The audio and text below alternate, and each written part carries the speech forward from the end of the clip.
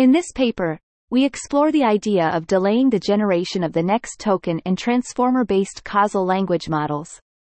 Currently, these models generate tokens one after the other in immediate succession, with each token being determined by the previous tokens.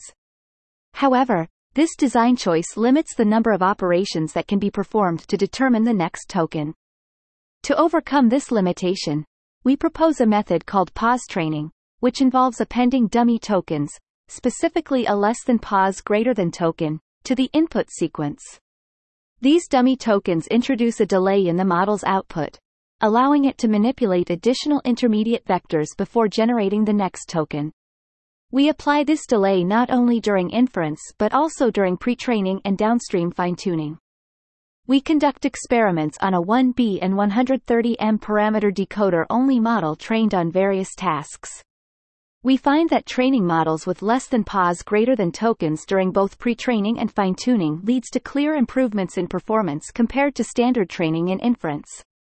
For example, in the squad extractive question answering task, the exact match score improves by 18% with the pause training approach.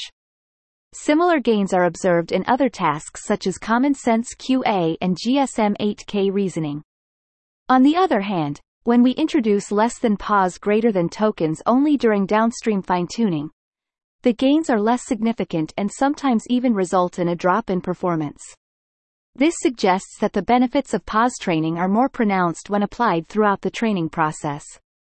We also conduct ablation studies and find that appending less than pause greater than tokens is generally better than prepending them. Additionally, there is an optimal number of less than pause greater than tokens for each downstream task, and decreasing the number of inference time less than pause greater than tokens leads to a graceful degradation of performance. In summary, our work explores the concept of delayed next token generation in transformer models and demonstrates the benefits of pause training. By introducing delays in the model's computation, we provide a richer representation of the input, resulting in improved performance on various tasks. Our findings open up avenues for further research on understanding the mechanisms of transformer delays and making pause training more widely applicable.